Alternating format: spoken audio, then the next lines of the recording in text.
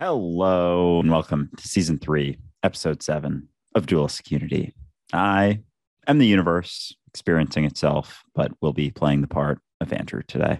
Absolutely. And I am both the piece of the puzzle and, oddly enough, the entire puzzle in the piece at the same time, but I usually just go as Ray. And today we are joined by a very special guest, Nick from TikTok. You would know him as the Bald Sage, as well as on Instagram. We're going to introduce him in just a moment. I just want to cover a few announcements.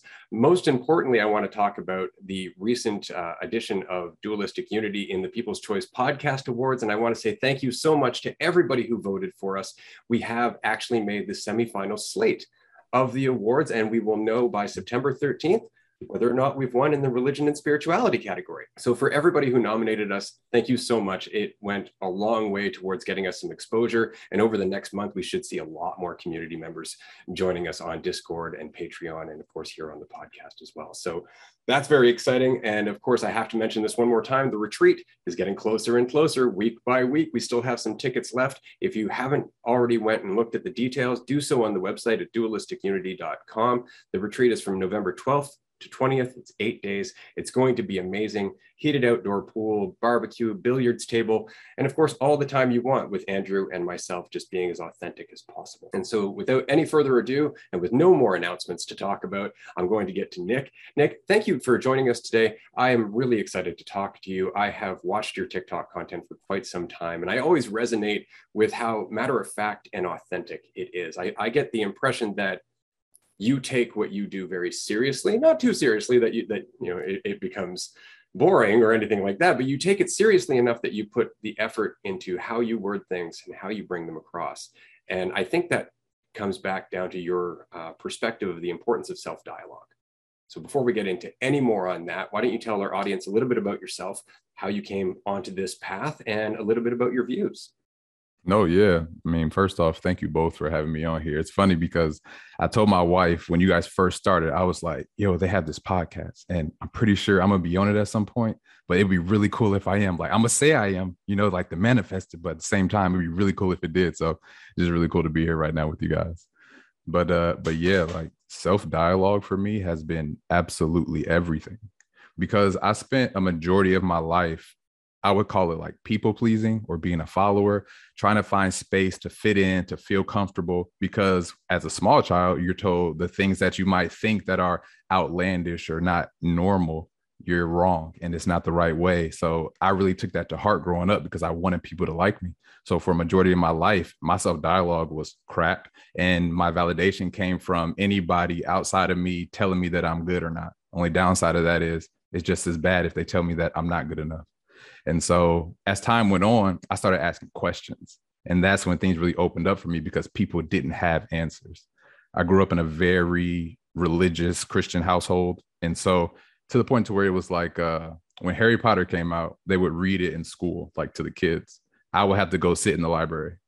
Or if it was Halloween candy, I would have to go in the library for all those stuff. So it was like, there's this whole other world that I had no idea about. So I would ask questions like, well, if God knows everything, then he knows if I'm gonna go to hell before he created me, right? And he'd be like, well, you don't know the mind of God. And I'd be like, nah, this just does not make sense. Like, I don't like following something that people don't have answers for me for. And so that really opened me up to, well, the only thing that's been consistent with me throughout this whole time has been myself. And throughout my life, I've been through many different like medical trials and things like that. And eventually led me to meditation. And I stumbled across Alan Watts, which I'm very thankful that he's the first person I found because he's one of the few people who doesn't tell you what to do. And that's all I wanted. I wanted somebody to share their experience, but not tell me what to do. And when I came across him, that pretty much just opened me up to everything. And then through that process of the journey, I realized how important my self-talk was, or just my relationship with myself in general, because like you said in the beginning, I'm the universe. So however I am with myself is going to be directly reflected in the world around me. And that leads into like why I say the things I say in my videos and talk to people, because I try to put it in a perspective that is as simple as possible so that whatever rebuttals you have, it's like you already have the answer to that question because you thought that question up in the first place.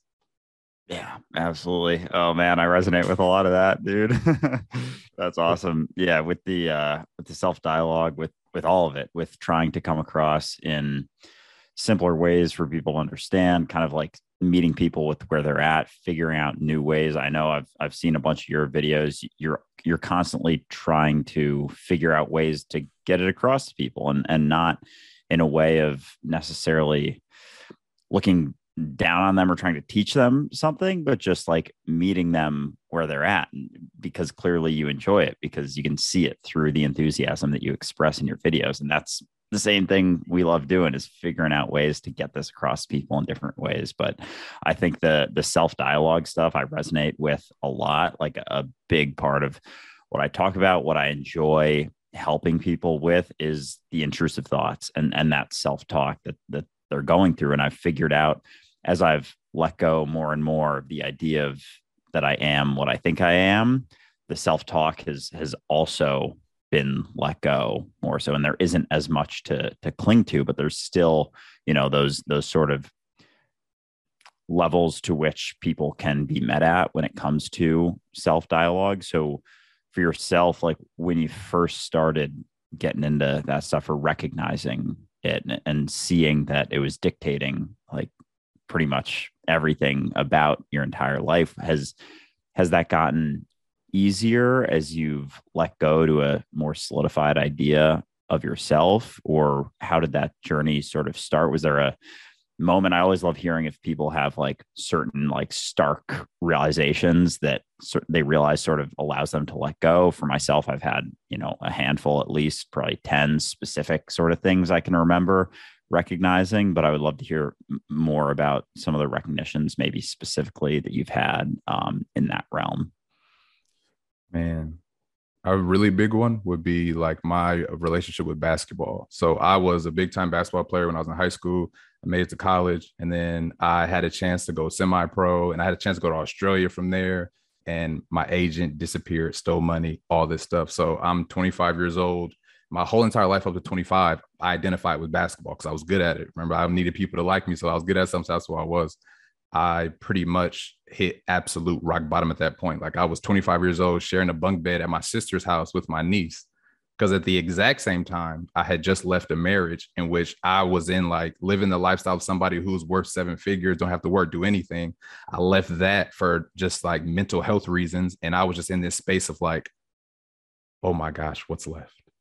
And that pretty much is what was the biggest catalyst for me, because I realized you can't go no further than here. Like I can't go nowhere else. I can't go any lower. So why not just try something different and try something new? And that pretty much was the big catapult that I needed to even start thinking differently than what I already used to think.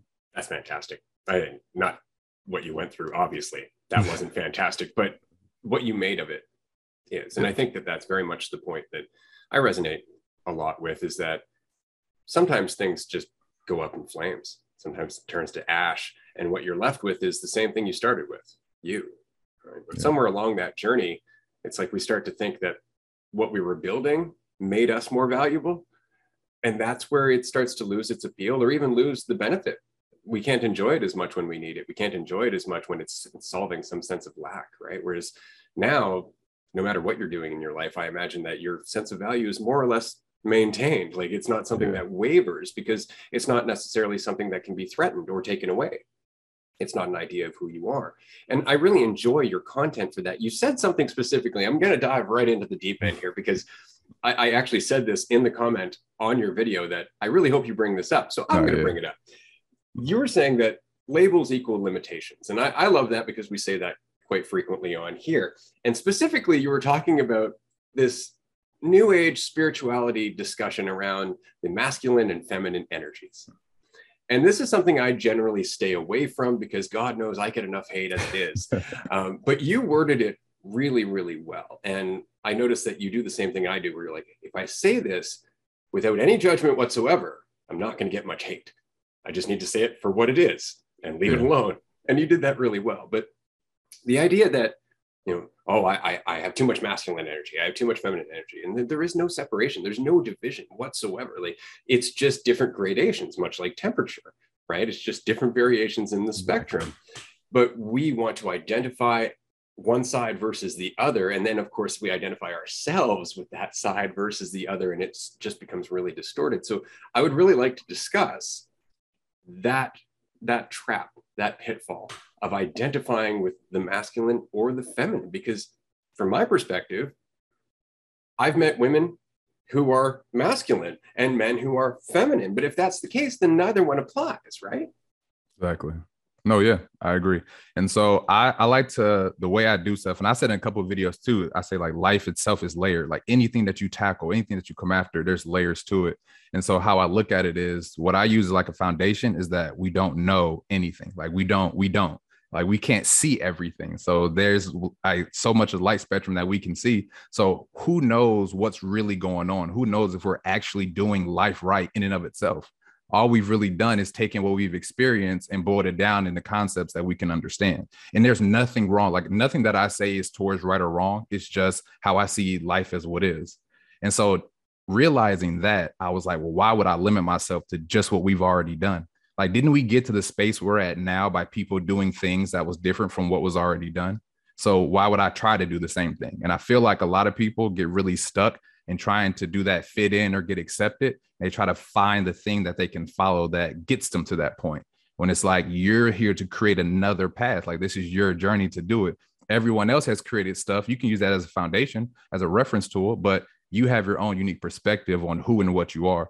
And that's why I feel like people have so much turmoil within themselves with these topics like masculine and feminine energy, because at the foundational level, they haven't even started to kind of uncover who am I right here, right now. Yeah, looking beyond the concept to what the concept is trying to point towards.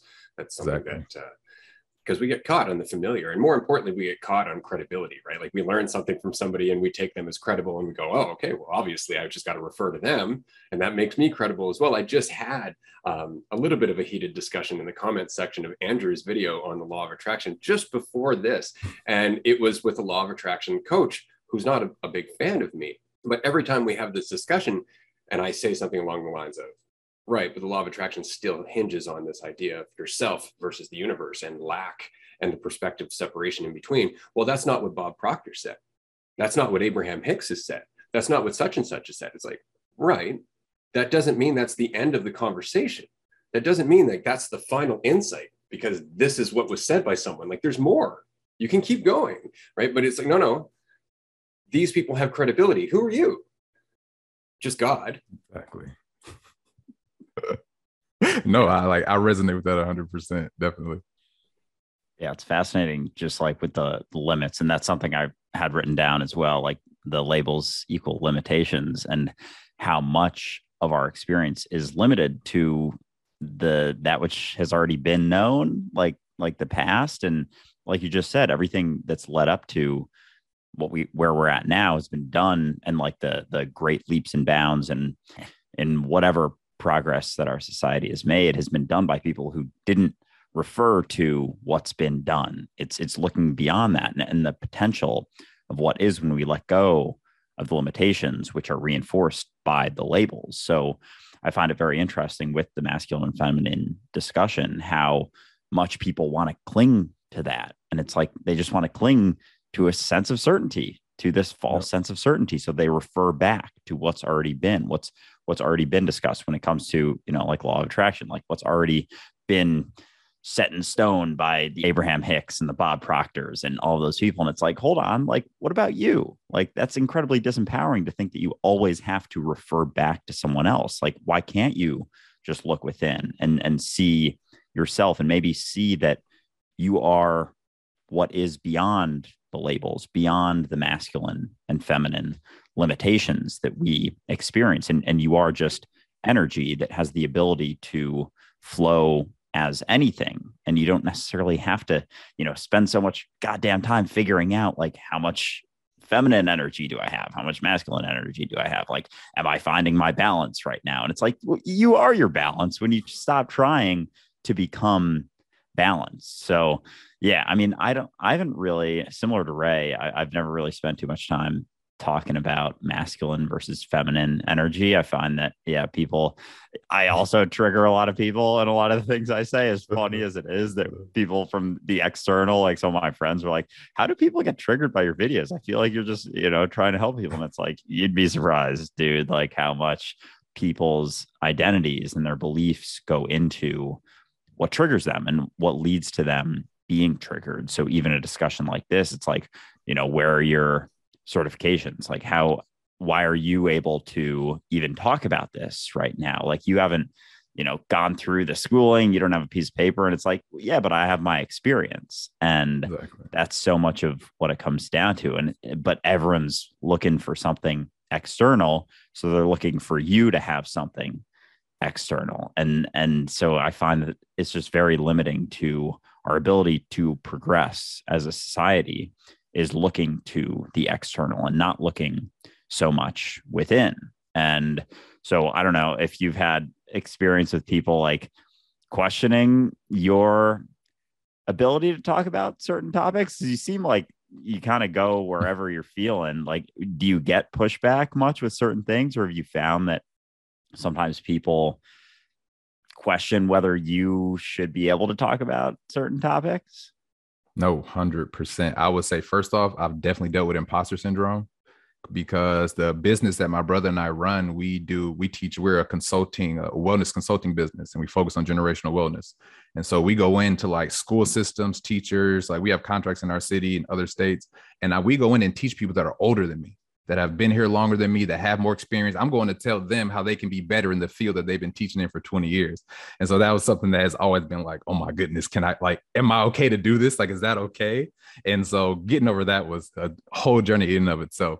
But also with that, I would like to give a shout out to my wife, because she is an individual who has said to me, she's like, you know what? No, like I like the materialistic thing. I like looking for things outside of myself that make me feel good, because I'm very big on saying like, there's no wrong way to live. Just own it. Like if you're going to be that, just be that 100%.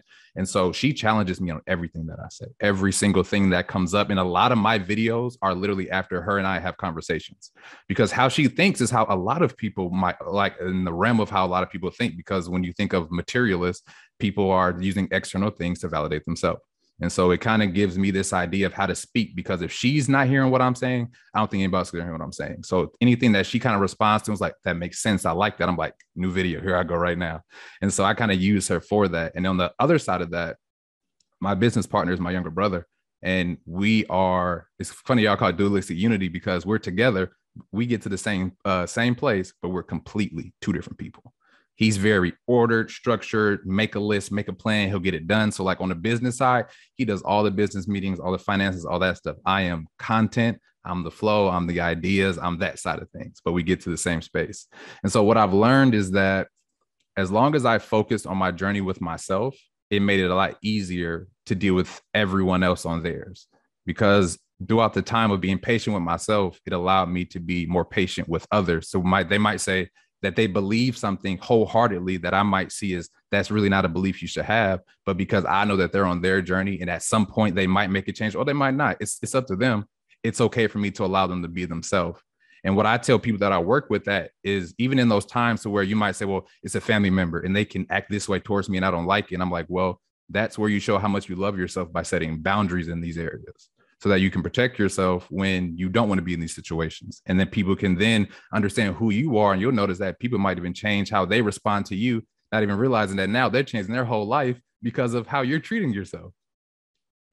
Well said. Yeah, it really does come down to the applicability. I find that if you get a little bit too philosophical about it, or you get a little too high-minded about it, you almost take on this condescending tone where everybody must abide by the way I see the world. Whereas when you're married, and I know because I've been married for 18 years, that doesn't last very long before she's telling you like, maybe you should tone that down a notch. Do you remember when you did this stupid dumbass thing yesterday or the day before? And you're like, right. I'm human. Okay. And it helps. I was talking to a client about this recently, about the meat grinder of a relationship, because you're faced with yourself in that other person. And the more they know you, the more so that's the case. Right. And so when they're pushing your buttons, that's an excellent opportunity to see that you still have those buttons, or that you still value them, right? And the same is true for talking to my wife. I talk to her, and if I say something and it sets her off, I'm like, okay, I could have delivered that better. Sometimes I'm like, that was the perfect impact, because it shook her, right? And so it really is an educational process, but it's one that we have to have in relationship. Yeah. It doesn't work from sitting on high. It doesn't work for going to school for 10 years, taking theology, right? Or going to seminary or anything like that to learn about God. It's like that. God is in front of us all the time. It's who we are. It's what we're interacting with. So yeah, I love that. And I think that that does explain a lot about the tone of your message, which is always very human. It's always very much what is actually going to work, not what's going to make me feel more important or what's going to make you look up to me or what's going to make me seem like I have more esoteric secrets, right? But it's what's going to work. And I appreciate that, because that's the stuff that unfortunately doesn't get a lot of attention online, or at least it hasn't up until more recently, where we're seeing kind of a shift. So I do have a question for you, because when I was life coaching, I would often say that my goal was to never see my client again, because I just want them to be whole and complete, and recognize that's always been the case. And as long as we're having a conversation, that's eventually the direction that they're going in.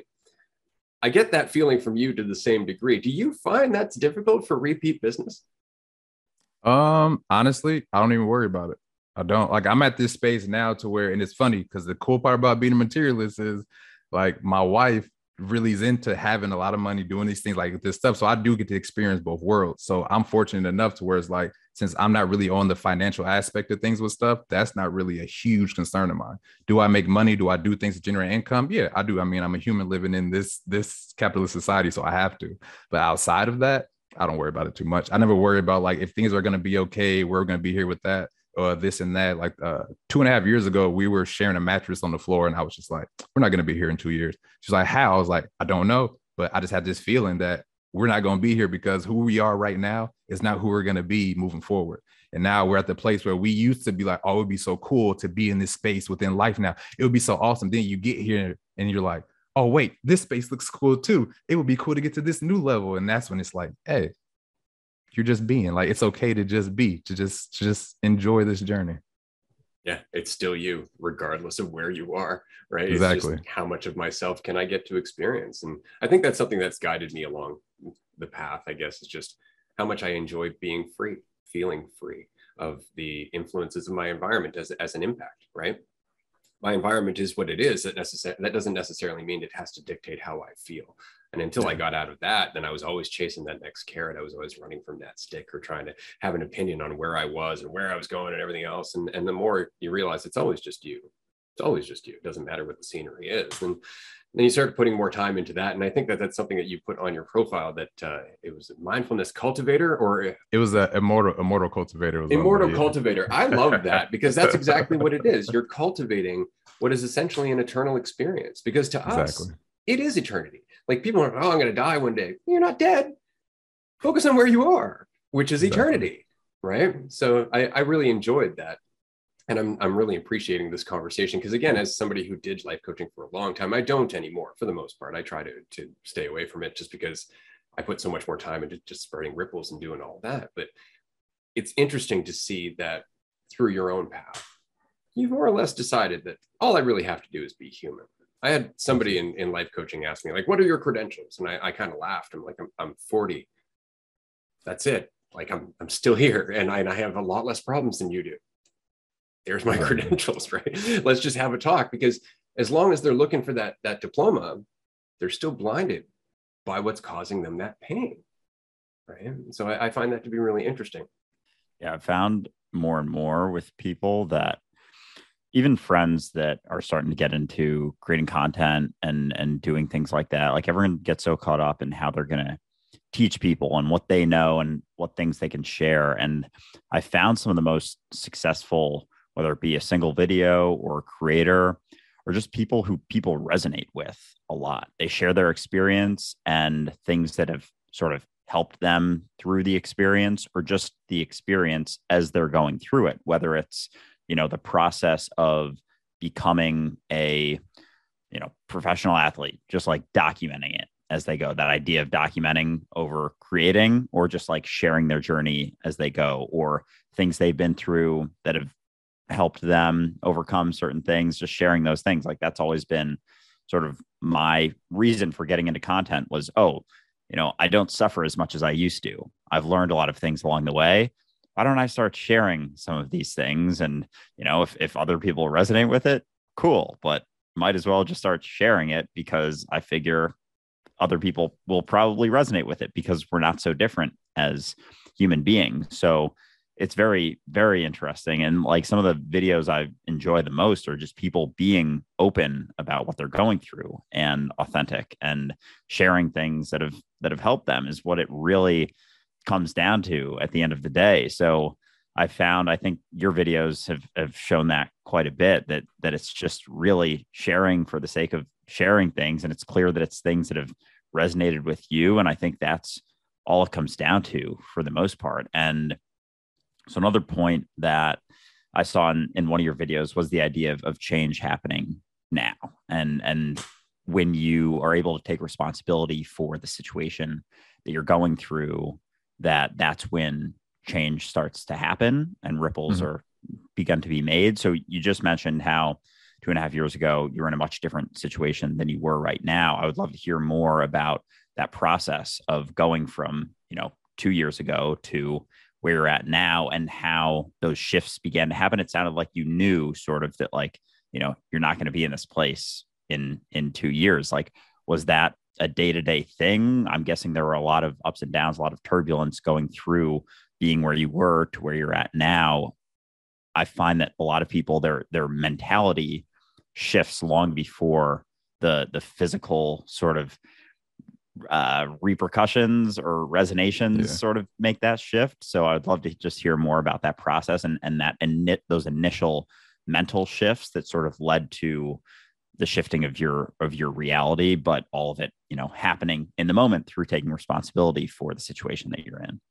No, yeah. So what I call it now is a radical accountability. Now, during this time, I had no idea. Like, the cool part is, like, now I can label it and call it things. Back then, had no idea I was doing it. I just knew I was doing something different than what I was already doing, because, the definition of insanity is you do the same thing all the time and expect different results. So I was like, I'm not insane. So I'm just going to do something different because that's going to give me a different experience. And that pretty much opened it up to, well, if I'm doing this, then that's on me. And as I began to cultivate that more and more, I realized how much control I actually had over situations when I focused that in on myself. And that pretty much budded into me getting to where I'm at now. So that was a journey of, you have this, your car's going to get repossessed because you didn't pay for these 3 months and this and that happened. Instead of going, oh my gosh, this is so bad, it's, I bought these things instead of paying for my car payment. I chose to go here instead of handling that. I did these things in this matter, and now I'm in this situation. Cool. What am I going to do from this point forward? And so, like, it's no longer you're being a victim. You're taking full accountability for how you're experiencing your life. Or say, I went out, this person spilled this drink on me. They wanted to fight, blah, blah, blah. But I just walked away because I know in that situation, I can control myself. In every situation, I can always control who I am within that situation. And that made me feel so powerful. And I just been basically building on that power. But the cool part is I can tell you that now, but if you would ask me this 2 years ago, I couldn't explain to you why I felt the way I felt. I just knew that I was going in the right direction because I didn't have to ask anyone if I was right or wrong. I would just go in the way that I felt I should go. That's awesome. Yeah. I have a question for you, because this is something that I've been noticing more and more in my life. I find the farther I go along the path, the less I think about myself. Like, when I'm in situations where, like you were saying, like, car payments up, I'm behind, blah, blah, blah. Whereas once I would have been like, oh, I did this, I was dumb, and I made that decision, and bitch about it and all that. It was just like, okay, that's it. Okay, what's next? And you just keep going. And what I find so funny is that I spent most of my life trying to figure out, okay, what's going to happen after that, and after that, and after that, without even taking a step. I was trying to figure out what was 50 steps down the road because I was afraid, right? And now it's like, there's another step. Where? There. Okay, I'll take it. And there's no more thinking. It's that leap of faith, right? And it's always, I find it always so funny that the less I think about myself, the more potential I have, or rather, the more potential I'm able to embody. Do you find that now more and more as you go along this path, that things that at one time would have been challenging or a little daunting to you, that you just wholeheartedly jump into and figure, we'll just see how it goes? Oh, yeah, 100%. I would say a big shift for me was I spent this time. So I'm very big on, which I don't recommend this to people. I'm just, I call myself an extremist on the aspect of, if I'm going to try something, I'm going full-fledged, head first, deep in. So I've done it with like ritual stuff, meditating stuff, like all kinds of the most extreme stuff you could think of. Like, I would do it just to see what the experience was. So that was just like this thing for me to accomplish. I lost my train of thought for a split second as I was finishing that up. No, that's amazing. That's perfect. I'm very much the same way, because I've realized that a friend of mine said it once, that if I'm not terrified, I'm not learning. And I really enjoyed that, because it's really when you're paying attention, when you have no idea what's coming and you're right on the ball. And so I'm very much the same way. How do you find people around you have learned to react to that new way of being? Because I find a lot of people, as I grew, got used to who I was when I was doubtful, or used to who I was when I was more shy about venturing out or trying things. And now all of a sudden it's like, really, that you don't care whatsoever. And sometimes it makes them a little uneasy, because they think that somehow they're missing something just because I feel more free. Do you find that in your relationships that has had some impact? I used to, like, especially with like family members and close friends. Now I'm at the point to where I'll tell people, like, it has absolutely nothing to do with me. Like it doesn't. Like I can't influence that. Like, you're literally making the choice based off how you view the world, what you practice every day. Like, there's so many things that go into you viewing me this way that I have nothing to do with. That for me to give energy to it, it's not going to do good for either of us. So now I just don't even bother with it. And it's like, if they choose to accept me and keep me in their life, great. That's awesome. Like, I'm going to enjoy every moment that I have with you. And if not, I really hope the best for you as you move forward. But the way that I put it, like when I would talk to people about like their relationships, is like, I love my wife. Like, that is like my moon and stars and all that stuff. If she woke up tomorrow and was like, I don't want to be with you anymore, that wouldn't devastate me. It wouldn't destroy me. Why would it, when I had the opportunity to enjoy every single moment that I had with her up until this point, no matter what this point was, but I have all these things that I got to enjoy during that time. So instead of focusing on negative things and stuff like that, I do my best to just stay where I want to be at. And by doing that, I get to experience the world that I want to experience. Radical accountability. I love it.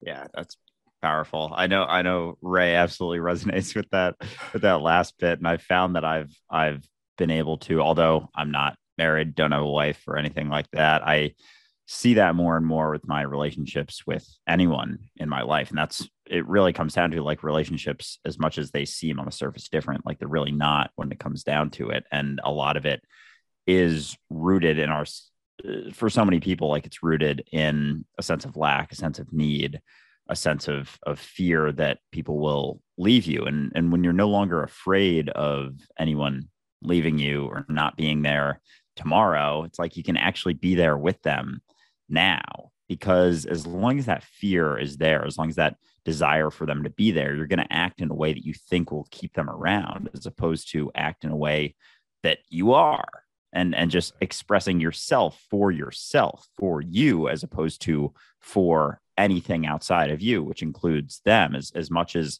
a lot of people disagree with our takes on that like it has to come down to doing it for you, they're like, oh, that's selfish. Like, you have to do it for your other. You have to make sacrifices. It's not to say that you can't make sacrifices for people you love, but like, at the end of the day, your experience is for you. And as long as it is for someone outside of you, then you're not really there with them fully. Like, you're acting in a semi-manipulative way to try and keep them around, in a sense. So I feel like that's the sort of core of the strongest relationships that you can have. Like, the best relationships that you can have is the acceptance of whatever happens tomorrow, like the ability for them to leave and for you to be okay. It doesn't mean that it's like you just brush it off and forget about it immediately, but there has to be like a sense of a willingness for that to end, and for that to be let go. And I found that my relationships with people, and like the experience that I have when I'm with them, is so much better now that I have less of a desire for them to stick around. Or even if, I'm texting with a friend and they don't get back to me for a few days, they're like, oh, so sorry. Like I was busy. And I'm like, in my head, I don't say this to them necessarily, but a lot of times I do. I'm like, hey, don't worry about it at all. Like, I take a very long time to get back to people sometimes too, because I just have other things going on. And I don't feel this constant desire to always be like getting back to people, because it's like, oh, what if they feel bad that I don't get back to them right away? It's like, it's not really my responsibility for how they perceive my lack of response to them immediately. Like, I just have other things going on in my life. So I think prioritizing that is massively important. And so bringing it back to a question I have for you, with your relationship with your wife, was that always the case, or is that something that you've been able to sort of build upon and sort of like improve on that sort of take with that relationship? I like to put it as I'm at a better place at taking accountability for how I shape my experience in my relationship. I put it that way. So pretty much, man, it's been a journey on the aspect of like Ray was saying, it's a mirror. Like it's the mirror that you have to face every single day. And for the most part, it's going to show you the worst qualities of yourself because, and it goes to like what we were just talking about a second ago with when they would say like, it's selfish to like think about yourself. But what I've learned being in this relationship to get it to the point where it's at now, if I didn't focus on being the absolute best version of myself that I can love and accept exactly where I'm at, I couldn't do that for her. I would need her to be something else for me to be okay. And I feel like that's where people kind of get messed up, is that instead of you being the best you for you, you now need this person to be something that they're not being right now for you to be okay. And now we got these issues. But if you were focused on being the absolute best version of yourself for you, you would know what it takes to go through that. So you'd be able to be empathetic with this person as you're patient with them as they go through their journey, however they choose, because you made it, you got there. Nobody told you specifically what to do or when to do it. So give them time to do it too. And like speaking specifically on relationships, and if you feel like you can't, then just separate yourself. Don't like make it this whole emotional extra stuff. Like we only got one life. Like we don't have time for all this other stuff. Go experience something. So yeah. Nice. And it's not personal. That's the point, no. right? It's not personal, but people tend to take it personally. So this brings up a question that I have, and it's something that people often disagree with me on: ghosting. What is your take on ghosting? And I'd like to address this as a whole. So not just necessarily in romantic relationships or after a week of dating, but say friendships that you've had for a long time that have turned toxic over time, or where the communication has failed entirely, where you are in that situation where there's nothing to say because nothing's being received. And it hasn't been for a long time, where you are no longer in a relationship except for in name only. What do you think of just gracefully exiting? Not necessarily to the approval or the enjoyment of the other person, who would like you to continue on with the conflict because they define themselves by that conflict, or rather it reinforces their sense of security and control and familiarity, right? Do you think it's right in certain situations to just ghost? I always find that expression to be very funny because really, I mean, it's just a natural separation. We call it ghosting, like you vanished. But what are your thoughts on that? Man, for me, right and wrong is so subjective and relative to people within the moment. So it's really hard for me to call it on that. I personally don't have an issue with it. And so the reason why I don't have an issue with it, I don't have an issue with somebody ghosting me. Like I'm in complete allowance. Like I have no desire to hold on to anything in my life that doesn't want to be by me or be here. It's okay. Like I even do materialistic things. My computer was to break. Cool. I got to get a new one. Like it happens. Things in life are going to be here. I realize like life is just such a big flow. Like it's a wave. And as long as you learn how to ride it, you realize that, hey, once you take a step back, there is so much more to explore. And you have a whole universe inside yourself. Like there's so much to do, so much to find out. Yeah, absolutely. I think that point that because you don't mind if someone ghosts you, you're okay. Like that's what it comes back to, is like how well we can handle a situation within ourselves is our ability to roll and understand that situation. So someone who's going to be anti-ghosting would be very opposed to being ghosted because they derive their sense of value, their sense of worth from clinging to those relationships, no matter what they're like. And it's just that they have something or someone. And that's why so many people stay in such toxic relationships, because they derive their value, their validation from that relationship, no matter how fucked up it is. It could be an absolutely horrendous if you're able to take a step back and see it for what it actually is. But because that's where their value is derived from just having a relationship, from just being in a relationship. It's not a good relationship or a healthy relationship. It's just being in a relationship. So it's fascinating how much of our experience is dictated based on how we perceive it happening to us. And as we become more comfortable with allowing things to go and allowing things to be as they are, we become comfortable with everyone being as they are. And we cling so much less to things, because clinging keeps us out of the flow. Like it literally is like being in the river and like trying to cling to the side of the river. And it's like, just you can let go. Like it's going to take you where you're going always, 100%.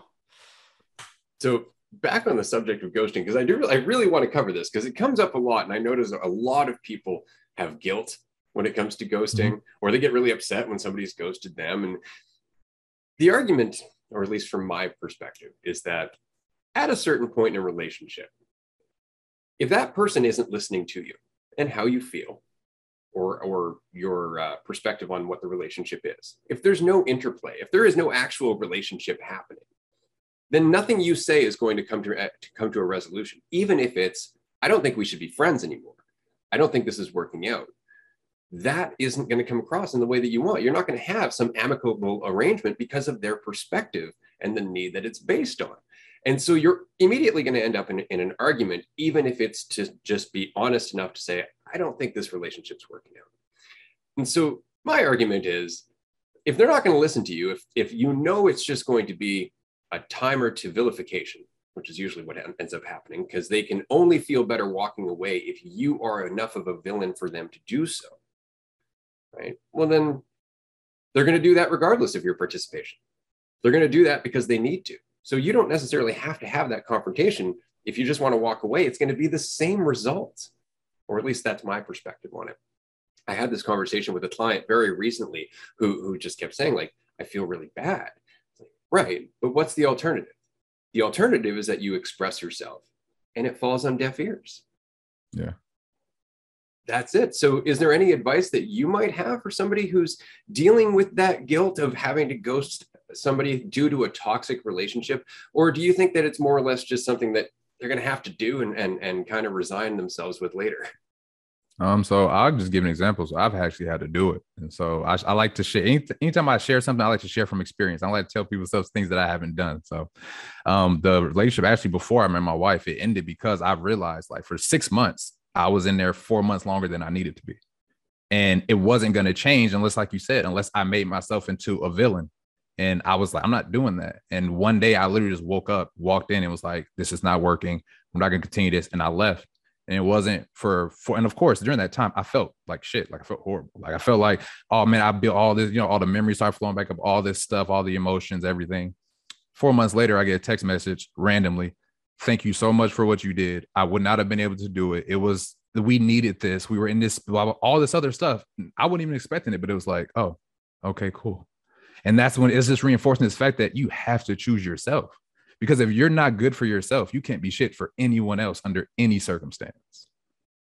Yeah, absolutely. I resonate with that quite a bit with my last relationship and just sharing things from experience. Like, I always try and share from experience, and it's like really the only way you can authentically share things. Yeah. And I think sometimes people get caught up in thinking they can't resonate with someone because they haven't had the exact same experience. But we've talked about this before, that everyone can resonate with every sort of experience on some level, unless you're like, 7 years old or something. But with my last relationship, it ended just sort of like we hadn't it was long distance and we hadn't seen each other in a few weeks, and like we hadn't talked in a few weeks. It was after being together for 3 weeks straight. And it just got to a point that I knew that it had to be done. Like, it was just not working. It wasn't going to be a long-term thing. And so it was like a buildup of a couple days, and I was like super worked up. I was super sad about it because, like, there was so much just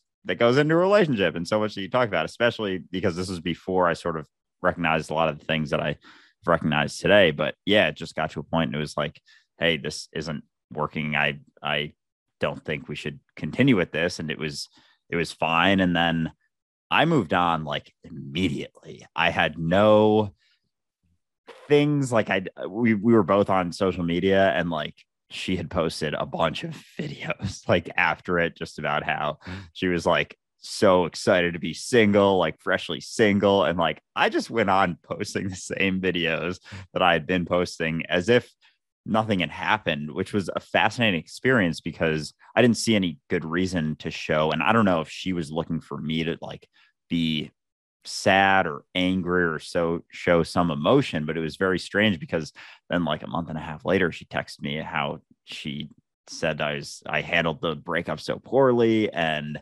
all these different things came up. It was like 2 months later after I had just like completely forgotten about all of it and had totally moved on from all of it. So it was interesting, but I was always like a little bit curious about, I guess people want to see someone, I don't know, like not hurting, but just show that something meant something to them after it already happened. And I still wasn't able to wrap my head around the whole like thing that happened 2 months later, but I don't know if you guys have any insight into that with a sort of experience like that, because I found it fascinating, because I could tell, like I've known that people probably want to see something like that. And I didn't show anything. And she was showing a lot of it. And I was like, this is weird. And we had unfollowed each other after that. And so I wasn't really seeing much of her stuff, but yeah, it was just kind of an interesting thing that I experienced. So I was curious if you guys have experienced any of that or have any thoughts on it. No, yeah. I mean, oh, were you about to say something? No, I was going to say, Nick, you go first. I'll follow. No, yeah. So, man, I would say, so even from your experience, I would say you just, because I've made a video about this before. I'm trying to remember like exactly what I said, but basically you didn't define yourself by your relationship. And a lot of people, this is just my theory on what happened. So you live this life that you're living in this society and you're not accepting yourself. You find somebody that accepts you for where you are. You now are with this person, and because they accept you, you feel like it's okay to accept yourself. Only issue is you're not only accepting yourself in the ways that this person accepts you. So you now built this character, this identity for your relationship. And when you're in that, and when this person rejects that, now it's all shot to shit. And so you're going to do anything you can, which in our society, we feel really good when we make somebody else feel small. Do anything you can to repair that hurt by making somebody else feel bad for you to feel better about yourself. And so like when the relationships, as long as your identity is rooted in how this other person and how they treat you or whoever they are to you, you're going to need something from them after it's over. And it seems like for you, your identity wasn't rooted in that, and hers was. So she needed you to validate who she was, who she created based off how you loved her. If that makes sense. It's kind of like that. That was well said. Absolutely. I find it's very much akin to grieving in that we, in a certain mentality, at least, it's like the experience itself wasn't enough, that unless we are hurting because that experience is past, obviously we didn't value the experience. And that's something that we tend to get caught in. I know I've wrestled with a couple of instances where a loved one has passed. And for me, that's a very different experience than with most people, because I don't see them being gone. I don't see it being past. And so my experience isn't necessarily one of sorrow, though there is, of course, pain and some suffering in that they've left. But that pain is more of a celebration that they were ever there to begin with, right? Whereas I've dealt with clients who, if they were to stop feeling suffering, if they were to stop feeling guilt and regret, it's like the person would have never been, or the person had no importance to them. And so I've actually said to people, like, you understand that the pain you're holding on to is actually taking away from the experience that you've had. It's twisting the experience that you've already went through, that was already what it was meant to be. Now you're going back and almost rewriting it and distorting it as a result, where you could just accept that it happened and be grateful that it did and move on. Right. But that, again, that requires that lack of attachment. We can't do that and be attached. Yeah. Right. That's the hardest part. And so grieving, whether it's somebody dying or the end of a relationship or the loss of anything, really, it's that attachment. It's how much of me was in that. And as soon as there's not you in that, then it's just what it is. And this is kind of the way I am with people. Like, I don't use the word friend ever. And it's because, to me, either everyone's a friend or no one is. Everybody's people. Nobody is a specific idea. If I have an idea of a friend, that's a set of requirements, right? That's not a friendly thing to do, is put someone in a box and expect them to perform in a certain way. You have expectations, right? And so to me, everybody is just who they are. And I interact with them on that level, without attachment, without expectation, without needing to put them in a box that matches what I prefer. Right. And because of that, I don't attach to anybody. I had a Kung Fu student for 2 years, and we used to hang out pretty frequently after the fact. He asked me, he's like, when you leave town, because I told him at some point I'm going to move out to Vancouver Island, where I am now. It's like, we're still going to talk, right? Like, you'll come out and visit and whatnot. And no, probably not. And it's just because I'll be gone. And I was very honest about it. And he took that to heart. And it's like, it's not personal. It's just that you're going to have your life and I'm going to have my life. And I've been through this enough times to know, as much as I may want to cling to the past, eventually I'm going to resent you for it. Eventually I'm going to have so much on the go that you're not going to fit. And your demand that you do fit is going to ruin the relationship. So let's just cut our strings here and enjoy it for what it was, and enjoy how we've changed as a result. But not everybody appreciates that relationship. Very true. But I believe it always all boils down to your relationship with yourself. Because you have a shitty relationship, I bet you have a shitty relationship with yourself. Yeah, I'm noticing that more and more. I have a couple thoughts that came out of that when it comes to relationships and marriage. And I guess the first one before the marriage aspect is, even I feel like it's sort of like a common thing that we do, and we see someone, or like for me, if I run into someone I haven't seen in a while who I went to high school with, say in New York City, there's always like this need to say, oh, let's grab lunch or let's grab drinks. And like, where does that come from? Like, why does everyone always feel like, when both of you know that there's no fucking chance you're meeting up to get a drink or to get lunch, but you still say it just because it's something to say instead of, and like sometimes it's just I'm sure I'll see you around, whatever. But a lot of times it's like, we should meet up, we should blah, blah, blah. And like, it's not going to happen. But like, is that like a social comfort thing of like, I'll see you around, or like, it's not goodbye, it's see you later sort of thing? So it's like leaves a potential for, kind of like Ray, you were just saying with your friend, that your Sifu, who when you were moving, you were like, probably won't see you actually. Like, is it a discomfort in people saying that there's a chance we may never cross paths again? I think so. I think like I've honestly, like, this is the first time I've really thought about it. So you saying that is like, whoa, I never really thought about it like that. But yeah, I think like how you said exactly what it is. Like, there's just some fear there of whatever attachment you've built is going to be gone. And if that's gone, then you're gone, because that identity is tied up in there somewhere. Yeah, absolutely. I went through this once upon a time, years and years and years ago, but I was living in a different province and I was totally intending on moving. I was only out there for a short time. And I said to a friend, like, I will be leaving. I promise you, I will be leaving. And as soon as I said that, he basically ignored it. He's like, nah, it's never going to happen, because nobody who ever lives in that area of the world ever moves, because once you're there, pretty much it's a death sentence for the rest of your life. You're just going to age and settle into an old egotistical mentality. Anyway, the point is that he just convinced himself it wasn't going to happen. And then finally, the month before I left, I said, okay, I'm leaving. I got my ticket. I'm out in a month. Stop talking to me. Stop coming to the house. Started talking shit behind my back. Right. And it was because he couldn't just let it go. I had to be enough of a villain for him to justify not thinking about me anymore. He had to push me away. He couldn't just let it go. Exactly. And that's why we don't honestly say, and I'm probably not going to see you. We just don't, because we care about that impact, because we think that somehow patting that person's feelings is going to help them deal with that need and that codependence, where those feelings are coming from. And so to me, it's worth it just to upfront say it, like, hey, this isn't going to happen the way you want. If that hurts, this is an excellent opportunity for us to talk about why, right? Yeah. If you want to. But that's me. And I've made a career out of burning bridges. I carry little matches and some lighter fluid with me just for the sake, right? And dance by the flames, because we're all growing and changing as a result. We can't hold on to these old bridges and expect to find new rivers, right? And so that's just been my life as a whole. But that's a good question, Andrew. I really do think that a good part of it is our feelings. We don't want to be disliked. I know another good part of it is their feelings. I know sometimes I will say, like, hey, we should go out for a coffee sometime. And I know in my head at the back of it, it's like, my schedule doesn't allow that. I know I'm barely ever going to see this person.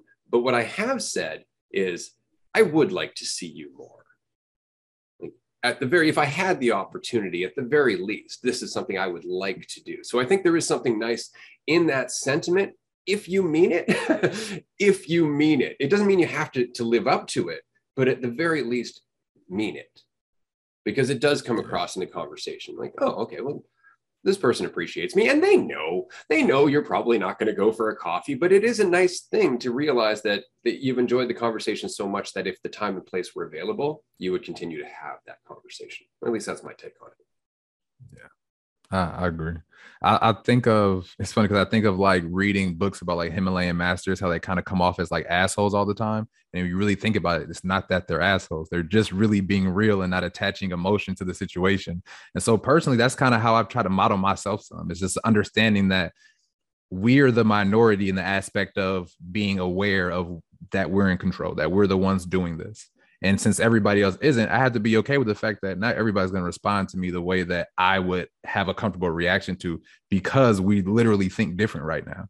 And so it just becomes this thing of just allowing people to be on their journey as I'm on mine at the same time. Not saying it's easy by any means. We have human triggers that react, but yeah. Yeah. And they won't always appreciate you for it. Exactly. That's the other part of it, right? It's like, just because you're allowing them to be who they are, that doesn't mean that they're going to like you for it. That also means allowing them to be hateful and spiteful and resentful if that's the path that they choose. But you have to let go of your idea of yourself, like you've done something wrong.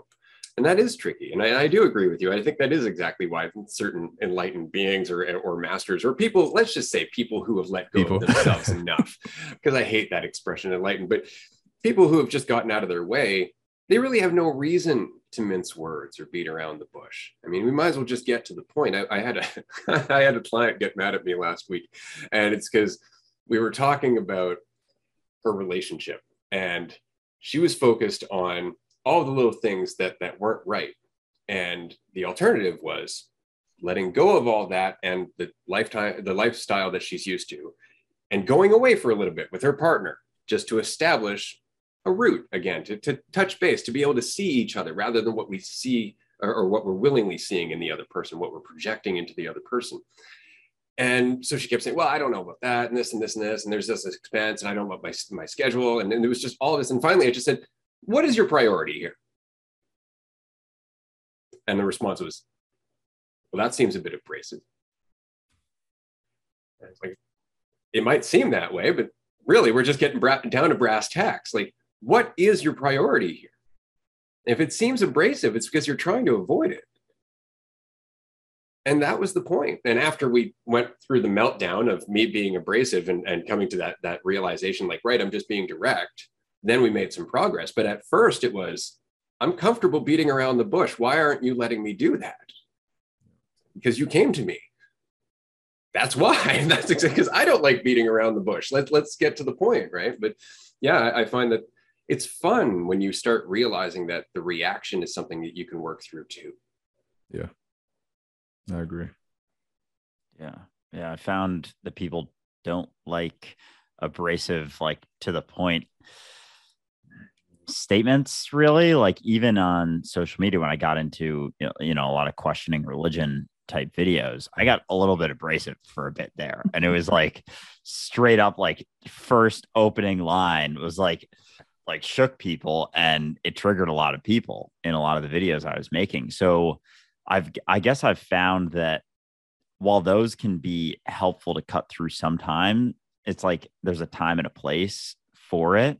And it's like, as much as it's not my responsibility for how they respond, like that's on them, there's still a lot of very fragile people out there. So finding the balance of where you can meet them sort of like going at a tiered pace, as opposed to like just cutting down to like the fully peeled back sensitive aspect, like straight through to the root of it, is like that knocks them back so far they aren't even willing to hear what you have to say next.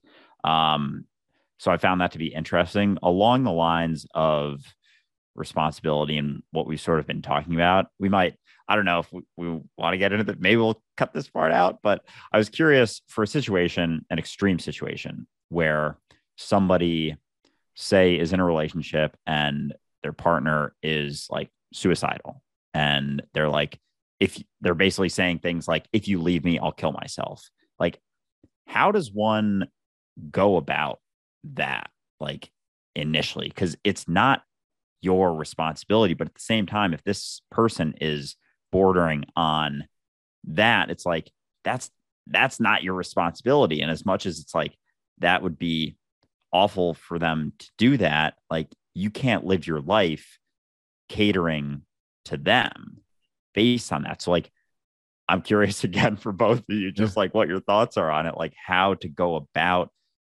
because that's, I feel like, almost as extreme as it gets for this type of situation. Like, if you leave me, I'll kill myself. And it's like, that has nothing to do with you, but at the same time, you're seen almost as, they're almost like foisting all of this responsibility onto you that isn't actually yours. So just throwing that out there again for you guys, if you have any thoughts on that.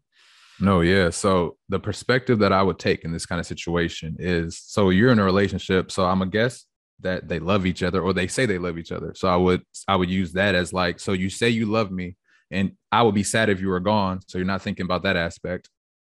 You put this pressure on me. Now your life is in my hands. Now you're not thinking about me on that aspect. So this person who says that they love you and they want you to be with them, or they won't be here anymore, is not thinking about you at all. Not even one little bit. It's literally all about them. They basically just became a narcissist if they weren't one in that moment that they put this situation on you.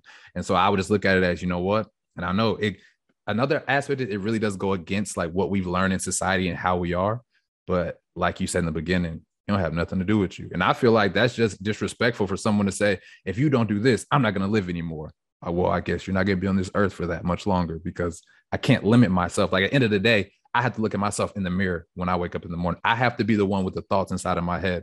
And if I make myself small for you to feel big, then I'm going to do that in other areas of my life, and life won't be fun anymore. Beautifully said. I'm really enjoying this conversation. Thank you again for joining us for this episode. This has been a lot of fun so far, and we're not done yet. So don't worry, listener. We're going to keep going.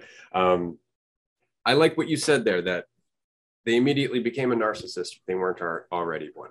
And I think that that's really appropriate, because we tend to use the word narcissist a lot just to mean people who are self-involved, extremely self-involved, because that's the only way that they feel that satisfaction or value will ever come about, is through focusing on that idea of themselves. And I've been there. I mean, we immediately become manipulative as a result of that. Unfortunately, I've been in this situation more than once, where I was with a partner who threatened suicide. And I've been in the result that went both ways.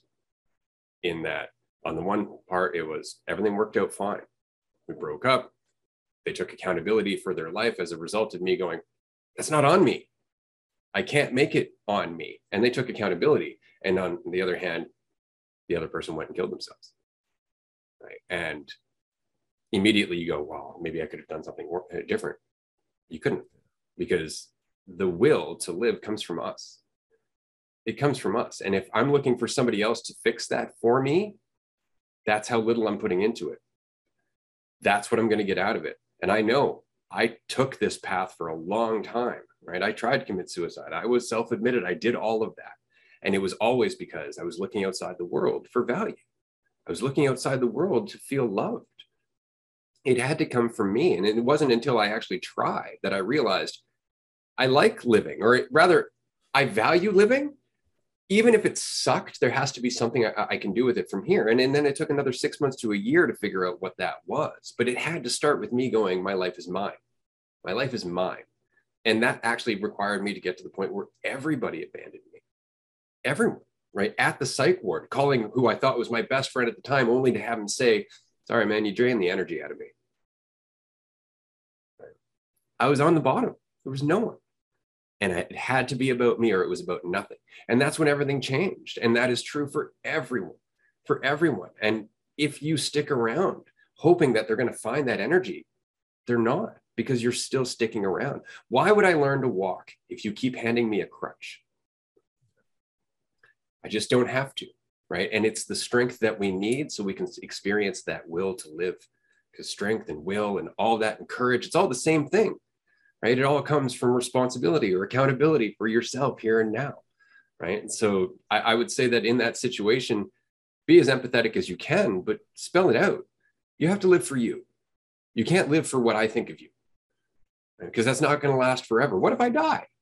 What if I get hit by a car? Right? Anything could happen, then you're screwed, right? So for your own sake, don't lean on me.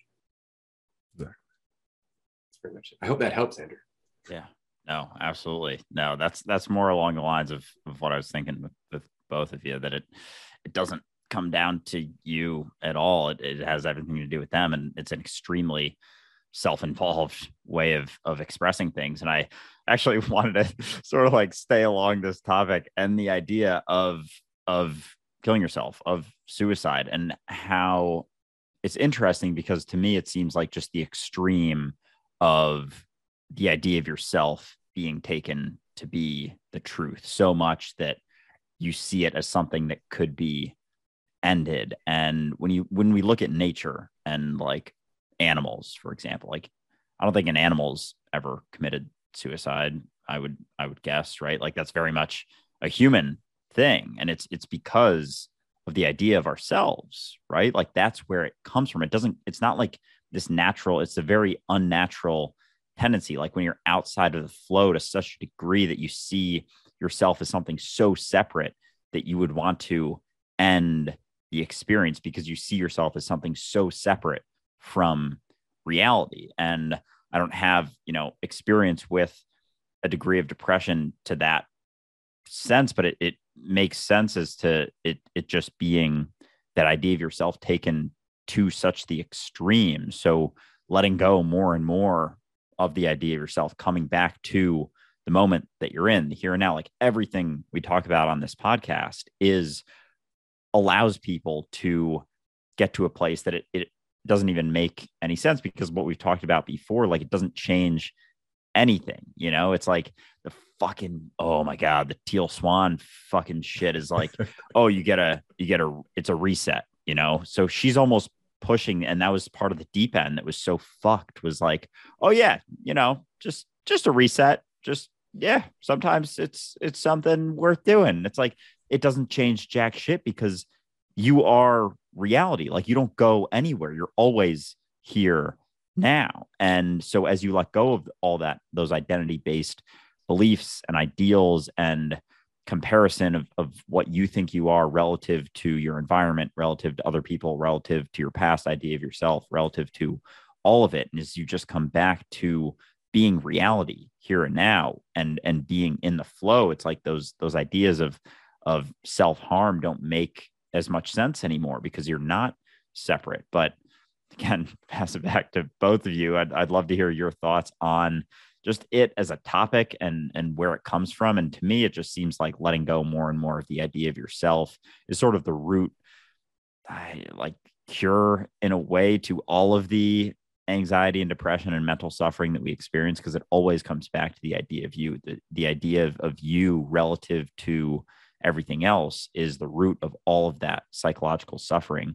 So yeah, I think that's where it comes from. And to Nick and Ray, yeah. I would love to hear your experiences. I know Ray's been very open about his past experiences, but just experiencing more and more freedom, I guess, is another way to throw it out there with you. Nick, have you seen more of that as you've let go of trying to define yourself and having this solidified idea of yourself as something separate from reality, and coming back to just recognizing that you're one with the flow of existence of reality, that you've just been able to embody more and more freedom and experienced less of that, any level of anxiety or depression along with that journey of letting go?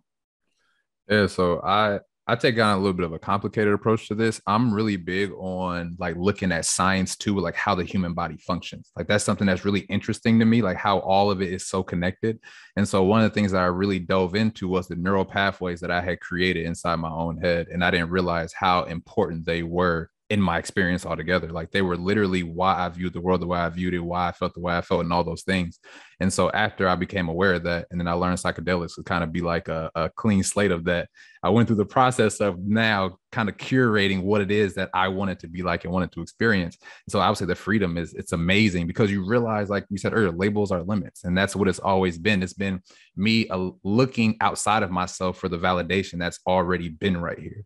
And as soon as I looked right here instead of out there, I realized how deep it was, how much wealth was inside of myself that I was trying to get out here, that all the riches, anything I could have ever wanted was right here. Because if I have $1 or $1 billion, I'm the exact same person. That was awesome. I really enjoyed how you said that. That was fantastic. I wanted to say quickly that it's interesting to me because when I was in that state of being suicidal and thinking about self-harm, it wasn't just myself I wanted to hurt. I hated everything. I hated the world. Like everything was resent and pain and suffering. And it was all resent. Like it was all revolving around me and about how it wasn't fair. And if there was a God, he hated me and the whole thing. It was just this massive, massive narrative. And what I think is so interesting is that when you get out of that, it's not like self-harm is no longer an option. It's that you're no longer the self that you were harming. It's like you're not thinking about it anymore. You're not identifying with that thing. And so there's nothing to harm, right? Because you're not identifying as the single divided thing. I find that to be so interesting. And for me, suicide, so I said this to a client, I don't know, a couple months ago, who was dealing with suicide ideation. And they asked, do you ever have those thoughts anymore? And I said, they're always in there. They're always available. Like those thoughts are always there. It's just a matter of how I perceive or don't perceive myself. Depending on where in that spectrum I go, depending on which part of the narrative I want to attach to, that's always there. The option to commit suicide is always optional, right? But the urge to commit suicide disappears as soon as you let go of that idea of yourself. And so what helped me get over that wasn't the idea that, oh, I'm going to squander my life. It's that I wasn't going anywhere because I am everywhere. So even if I ended Ray, suffering doesn't end. Suffering is part of the dualistic experience. I've got it in every incarnation. It's just part of the experience. So where am I trying to go? Right? I'm going to have to start all over again and start learning from diapers onward. No, I'm good. I'll take what I've had up until this point and make the most of it. Right. But that's really it.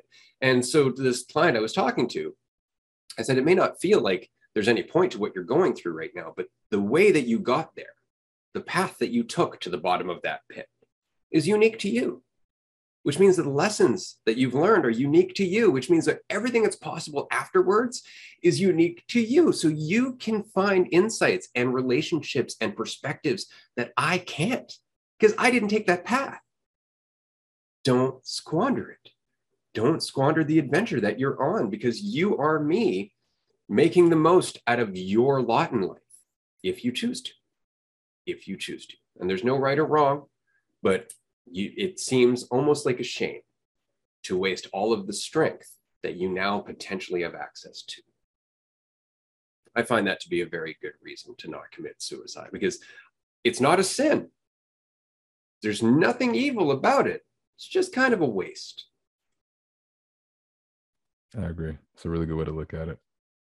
Yeah. No, I appreciate both of your responses. And I found more and more that as I see myself as reality, like when you see those things and whether it's suffering or anger or despair or anxiety, it's like when you embody those things, you're adding it to reality. So as reality, you are embodying that. So it's like now in this sort of incarnation of whatever exactly I am, I have influence over reality as reality. So it's like, as much as it can be difficult for people to let go of that idea of control and we cling to control so much, it's like we never actually had any of it, but what we do have is influence here and now.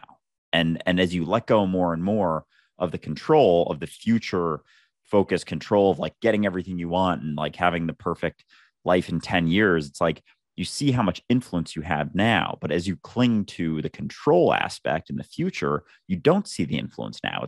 It's almost like a teeter-totter. As you cling to control, you don't see all the influence you have now. As you let go of the control, you see all the influence you have now that you can have on reality as reality. And it comes full circle to like, holy shit, there's a lot of shit I can add to reality as reality and embody as reality. So it's like, it's so much cooler than having this like false sense of certainty and desire for control that you never had, to seeing like, oh, I actually do have influence here and now. And I think, Nick, this is the thing that you talk about a lot when it comes to responsibility and making change. It's like, it happens now. It always happens right now. So people, especially, you know, on a day like today, on 8/8, the Lionsgate portal, people are getting very caught up in, you know, the portal's opening and I got to get all this shit into my life like real quick. I got 24 hours to like get everything I want right now. And it's like, as long as they're so focused on getting all of those things, they're missing the power that they have in the moment to be it. So with that, and along the lines of manifesting and desiring this sense of control, because that's what it comes down to. It's this desire for a sense of control in an uncontrollable future, in an uncertain world. And so manifesting, and we've talked about this many times, is always happening now. Like, you're always manifesting your reality. So as you cling to these strong desires for what's going to be, you're manifesting a state of lack in the moment. You're reinforcing that you don't have all of those things now. But as you've mentioned a few times today, Nick, like, it's all within you. You've always had it within you, and you're always you, whether you have, $1 billion or $1. So is that with your journey with like manifestation specifically? I know for me, I've gotten caught up in it. Last year, I was like all about, the journaling and trying to get all the things that I want. And I've seen that things have happened more, I put it in quotes, perfectly, now that I let go of all of the desires and wasting sort of all that energy on trying to manifest all of these things into my life that I don't necessarily have. How has your journey been with the process of manifesting, your sort of viewpoint on it, how it's impacted your life and your experience, and what your sort of thoughts on it are now? Oh, yeah, I'm right there with you. I had the vision board. I had the journal I wrote in at 6 a.m. and 9 a.m. and 3 p.m. I'd done it all. I did all of it trying to get something. And like you said, when I stopped, it all worked out. And it's funny. It's so funny because as I was doing it, and I kind of relate this to like when I was practicing like ritualistic magic, it hit me. And it was like, all these things that I'm doing don't matter. All that matters is what I'm thinking about right now. So it's almost like anything that I'm doing is a meditation towards the direction of whatever it is that I want to achieve or accomplish. And so when it came down to manifestation, it was more so like, what do I want to manifest? I don't want to manifest $1 million. I want to manifest feeling good. Like, I want to manifest being okay with myself. That's what I really want. Because a lot of times we want superficial things. We don't realize, or we don't accept, because we know we don't really look at ourselves and accept what it is we really want. And what we really want is to feel secure, feel secure, safe, and feel okay with ourselves. That's all we really want, and to feel good. And so when we can realize that that's what we want, we realize that these things we want to manifest that we're not getting it because we don't really want it. We just want to feel good. And you can feel good right here in the present. And when you start to feel good in the present, those things that you thought that was going to make you feel good have more room to now come, because you already are there where you would be if you had them. I think that makes more sense the way they say you got to feel it already. I never thought about that. Yeah.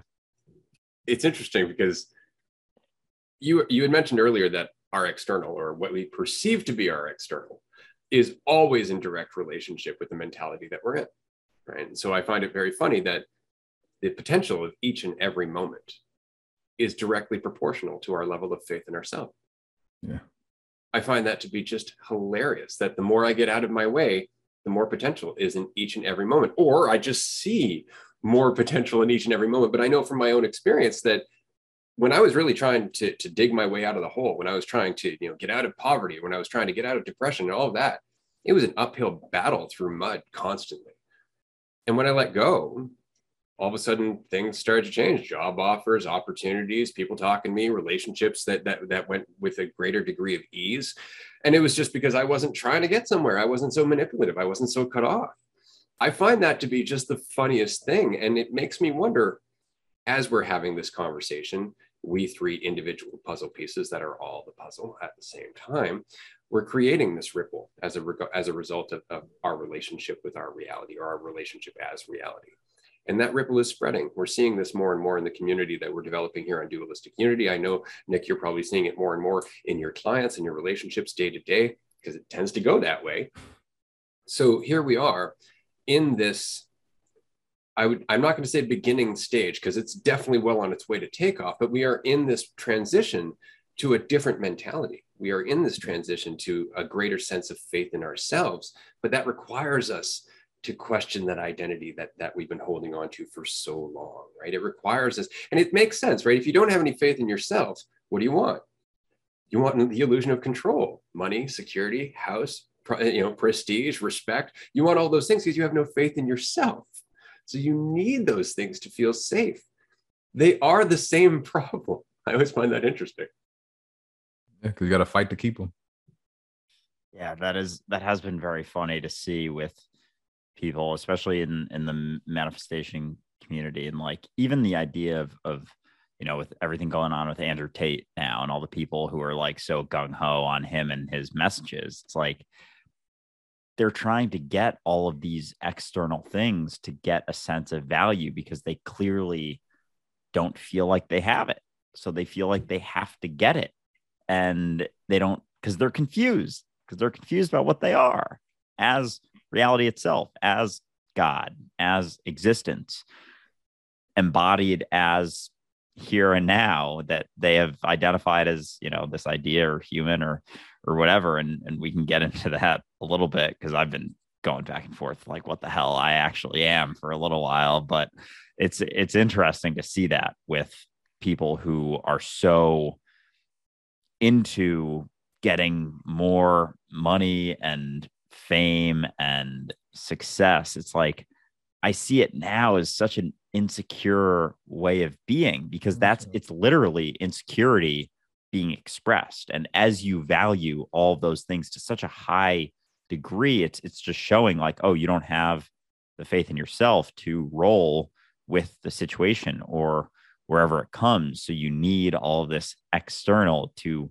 give yourself that sort of validation or acceptance of yourself. But it's such a fragile way of living because it's outside of your influence to a degree, and it's all to get the external, to get validation from other people. It's not that you wouldn't care about having so much money or cars or houses or whatever if there weren't anyone to show them to, right? So that's what it really comes down to, is the acceptance of others and their validation, because you don't see that validation within yourself. Like if there were no other people on earth, you would just go around doing whatever you want. You wouldn't give a shit about all of that extra stuff. So that's pretty interesting. I've never really thought about it like that it really just comes down to the validation from others. Those are just vehicles for those things. And I've found that as I've built more and more faith in myself, it's like the feeling that I embody, the experience, the freedom that I have, I wouldn't trade that for anything. There is no price you could ever possibly put on that. So it's like the other stuff just is naturally not as valuable. So it's fascinating. But like, Nick, have you experienced that, I guess, like more and more as you've let go? And we've already talked about this a little bit, just the letting go of the need for things to happen as you think they should. But it's like that feeling that you have that within you, and that acceptance, that radical acceptance, like I feel like I can imagine, at least for myself, it's a priceless feeling. Like, have you felt that within yourself as well? Yeah. And I would say even with like, when you were talking about Tate and how it's like they're projecting that insecurity, and it's like, yeah, because you now need somebody to validate what you believe about yourself because you don't believe in yourself. So you have to get as many people as you can to now validate what you don't believe so that you can believe it. And now you have to keep that going. So it just makes it super difficult. For me, it boils down to, because I say I'm very fortunate in my journey because I found what I call root stuff very early. And because I'm such an extremist how I do things, I wasn't afraid to dive into it. And so for a lot of stuff for me, it was realizing that everything just came from myself, how I viewed it, how I experienced it, what I thought about it.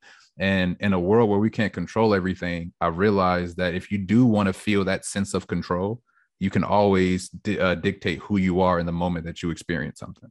Always. Like that's 1,000% up to you every single time.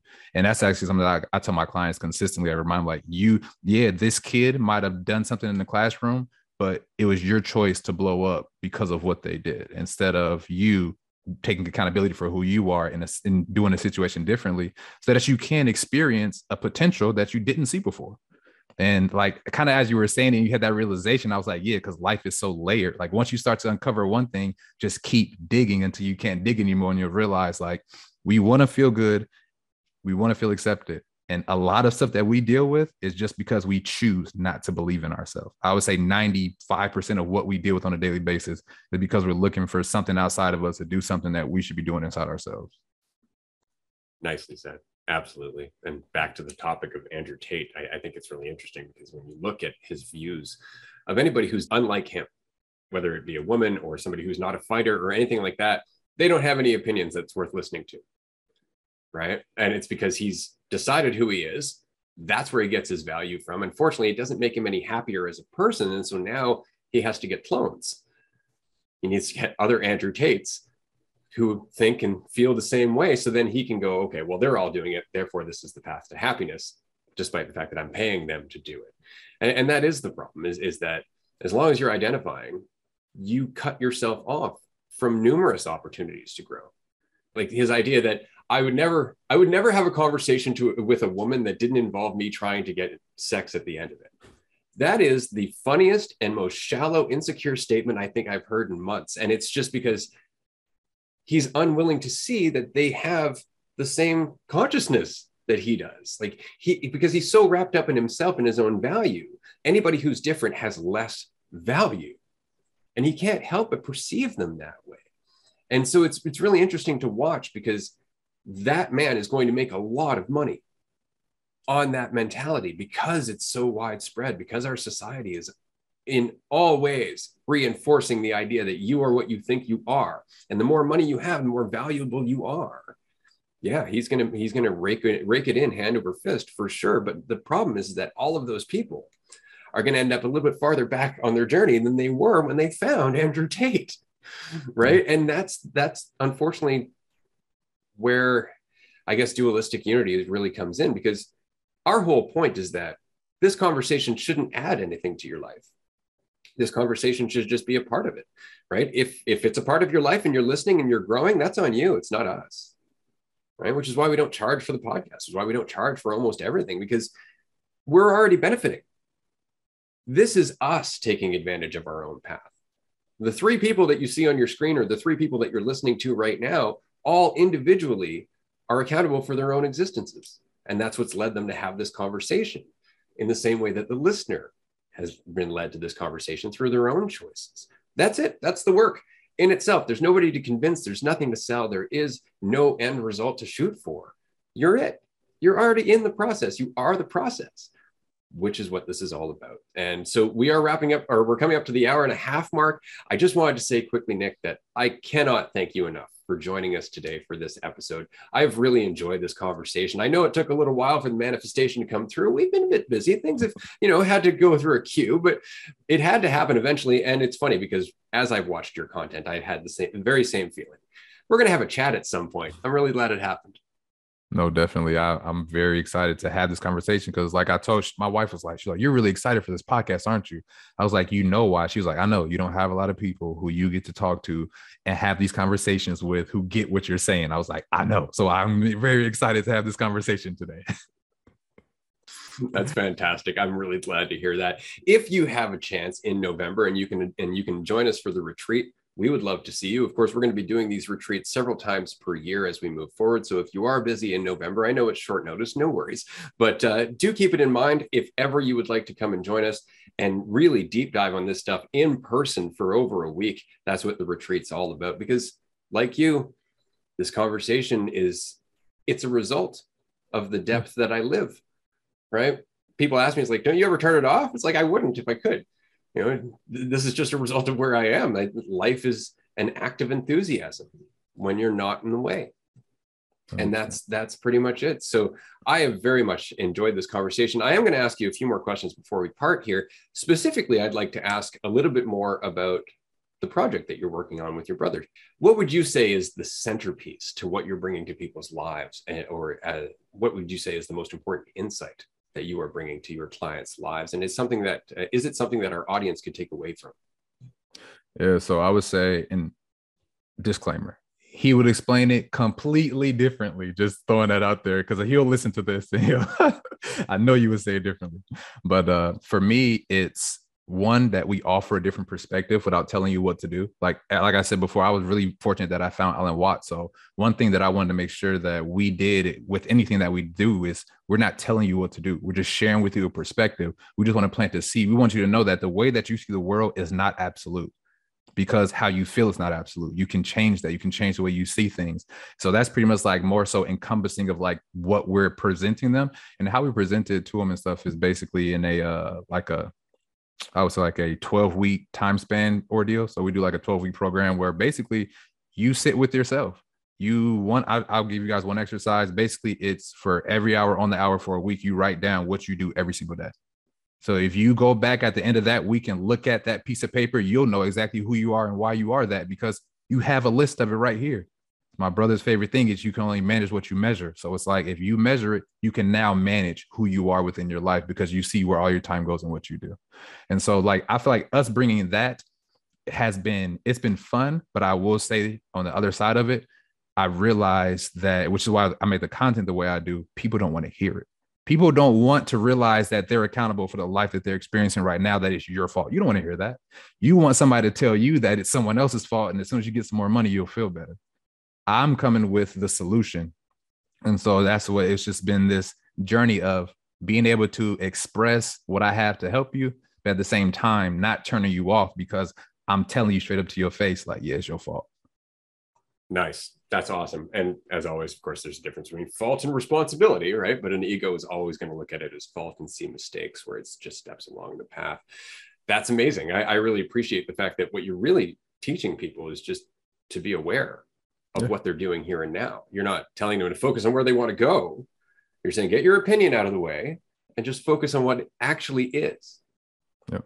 Right. And I can't imagine a better exercise for just coming to terms with exactly how you got where you are. Right. But you have to remove that judgment. I think that that's the most important part is getting, I made a mistake out of the way. Yeah. Right. So that way you can just go, this is just what I'm doing, and then change it. That's fantastic. 100%. That's amazing. And if somebody wanted to get in touch with you, one of our listeners wanted to find out more about what you're doing, where could they find that information? Oh, yeah. So our website is balance, the word balance and the word period. So balanceperiod.com. All our social media is balance period. And you'll know it's us because our logo is the yin yang sign, but it's two lions. One's gray and one's white, and they're kind of roaring at each other. So that's the logo. We have a shop.balanceperiod.com, where we do merch and stuff like that, where you can find like our programs and plans, or if you have a company that you want us to come and speak to everybody, like we have all of those things all on the website. And so, yeah, that's where you can kind of get in touch with us personally. The ball is Sage, like you said in the beginning. But yeah. And I didn't throw it in that my specialty for what we do is I teach breath work and meditation. So I take the crowds and the people that we work with, I take them through breathing exercises, and I take them through awareness meditations, because what I realize is, especially with everyday people, if I can get you to take a moment to breathe and show you the value of slowing down and let you experience it, then I got you, because you've never experienced that before. And the fact that you have the power to do that, you're going to let me show you how you can do that better and better. So, yeah. That's amazing. Thank you. And of course, we're going to include all the details in the description of this video below for anybody who's looking for that. And if you have an opportunity, we would love to see you join us on our Discord server. We have, I think we're close to 430 members as of right now. We're going to be sharing this episode with all of them. So if you can pop on and introduce yourself, I'm sure there's going to be no shortage of questions. I do have one more question. I'm going to pass this over to Andrew, because I know I'm continuing to babble. This has been a lot of fun. In terms of breath work, because this is something that, as a practitioner of Wing Chun Kung Fu and Tic Po Sam, I had to learn some Qigong along the way, and breath work is incredibly important. Do you have any specific breath work exercise that you could recommend? I would say for presence alone, not necessarily anxiety or anything like that, but let's just say that I'm just lost in the narration. Out of habit, those synaptic pathways they've taken hold, and I'm thinking about myself and judging myself. What would you consider to be the easiest breath work to practice in the moment on the fly? Say, as I'm on the bus or taking a walk, what could help me get out of my head? Yeah. So most basic, and it's actually what we take people through. I take everyone through this first. It's like, I try to help people build the best foundation I can. And all it is 6 seconds in through the nose, 6 seconds out through the mouth. The reason why you breathe in for 6 seconds is because that's basically the amount of time it takes for our body to take a full breath when you breathe into the diaphragm. Your nose acts like a filtration system as you breathe in so you can absorb more oxygen. And the 6 seconds out through the mouth is because I just figure we can call it balanced breathing since we're balanced, period. And it makes a lot more sense when people hear it and they're doing it. And what it gives people is this moment to be like, get out of up here and follow your breath for a second. Because the only issue that you're dealing with in this moment in time is that you're so deep in your head that you're not even aware that you're alive anymore. You're basically dead at this point. So take a couple breaths, follow the sensations, and then you'll be a lot better. So all it is 6 seconds in through the nose, feel the air go in, 6 seconds out through the mouth. And the cool thing is you can literally do it anytime. Why? You can do it while you're driving, sitting. I did it a little bit in the beginning. I was a little nervous in the beginning. I was doing it when we first started. So like it's something that you always use. And a big thing for us is mindfulness. And we define it as paying attention to the present moment on purpose without judgment. And if you can get that last part of without judgment, it will absolutely change your life, because when you can just be, you can now experience everything that's out there for you to experience. Damn, that was fucking awesome, dude. That was so well said. Yeah, that is, oh man, there are so many parts to that. And I've found that people, they don't take the time to slow down ever. And the part you said about when people are so caught up in their head, they might as well be dead now. It's like, that's so incredibly true. And I've had people in my life that I've introduced meditation to, or even just like practically force them to just take a second to like watch their breath. And they've started like crying and tearing up because they've never seen it. They've always been so engulfed in it.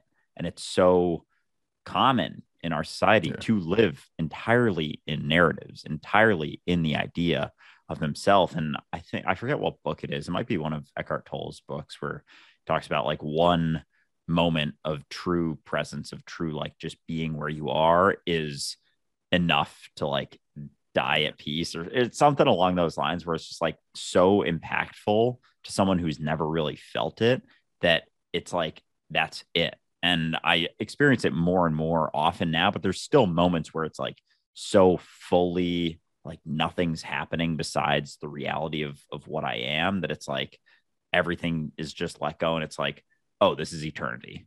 This is it right here. Yeah. And in that moment you're free. And it's just the narrative. It's just the ideas that get in the way. It's just the judgment, and being able to do that without judgment goes along very, very closely with letting go of the idea of yourself, because the idea of yourself is what judges things relatively, you know, the good and the bad, whatever is relative to my perception of that. So as you let go of that, you're letting go more and more of the idea of you. And then it's like the practice. It's the process of catching yourself doing it over and over again. And through that, like there won't be as much immediate judgment, to the point that you're almost not even making assumptions anymore to begin with. And then it's like you're completely free to be what you've always been. So yeah, that is incredibly powerful. And it's so cool that you're sharing that stuff with people in a practical way that people can implement. And I see it so similar to what Ray and I talk about, what I talk about with one-on-one clients. And it's really cool to have a conversation like this with someone. And every time we have a guest on, I'm like so pumped that it's like, oh, fuck yeah, this is someone else who like gets it. We can actually have a conversation with. So yeah, that being said, this has been a ton of fun for me. I really appreciate all of your responses, and especially to like some of my questions that I had that I was like, I've been thinking about this. I don't really know where it's coming from, but I think I have an idea. I'm going to see what they have to say. And it's like more or less along the lines of what I was thinking. But yeah, I appreciate you coming on here. I absolutely love your content, Nick, and I'm looking forward to keeping in touch and continuing to follow along on your journey. Definitely. For sure. This has been just a blast. And Nick, I promise I'm not just saying this, but come season 4, we'd like to have you back on the show for a roundtable. Roundtables are a little bit different. It'll be you and somebody else, and we're just going to basically do this and go in an entirely different direction, or several other different directions. So if that's something you're interested in, we would love to see you again. Definitely. 100%. Awesome. That's fantastic. Okay. So on that note, we're going to end this episode here. There's always more to talk about, of course, but we're going to save some for the next time that we have Nick join us. If you haven't had an opportunity to go and check out the retreat as yet, I definitely do recommend you do so at dualisticunity.com. Do remember that if you join us on Patreon, we do weekly group chats via Zoom. The next one is this second Saturday of the month, and then it's every Wednesday for the rest of the month. And then there's a free public group chat coming up on the first Wednesday of next month. So there's lots happening. So join us on Patreon or Discord if you can. Nick, it's been an absolute blast. I'm really, really excited to share this with the audience. As always, it's just more evidence that the mentality that we find ourselves embodying through whatever the journey might be is the mentality that's growing. And it's very exciting to see so many of us being a part of that. So I would like to thank the me that is you and the me that is Andrew for this fantastic episode on relationship and accountability. And everyone, we will see you next week for episode 8. See you. Hi, everyone.